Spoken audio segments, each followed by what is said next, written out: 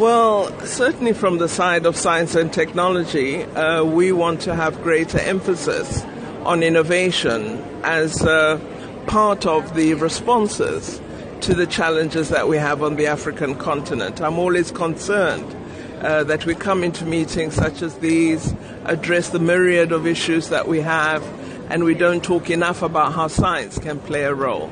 So I'm hoping that we're going to be speaking about utilizing innovation, investing in science and technology, in research in particular, producing new knowledge, and having novel solutions to the problems we're confronted with.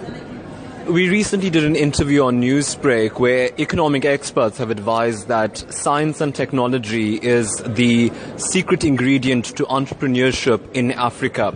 But challenges are faced because not many Africans can access, whether it's mobile networks or technology. How do you hope this forum can change that?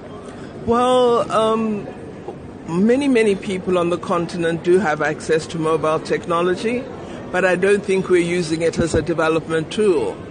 Not all have access to smartphones, but millions have access to mobile technology. So we need to be more creative about how we use mobile technology.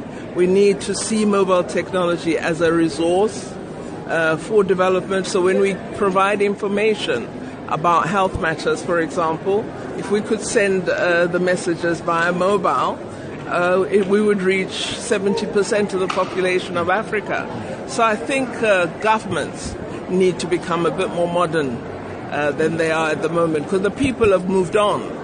The people are using technology. You know, walk around, everybody is online in one way or another. So I think what we've got to do is begin to see a very strong relationship between technology and development. And are you concerned about the cost of technology or the cost of data in South Africa or across Africa? The more pervasive it becomes, I think the less expensive it will be. And if we conceive of it as a response to economic opportunity and to development, the costs should come down. We should encourage more young entrepreneurs, support them to begin businesses that are technology supported. In that way, then the costs come down, because, you know, just the basics of supply and demand, the greater the use, the less the cost.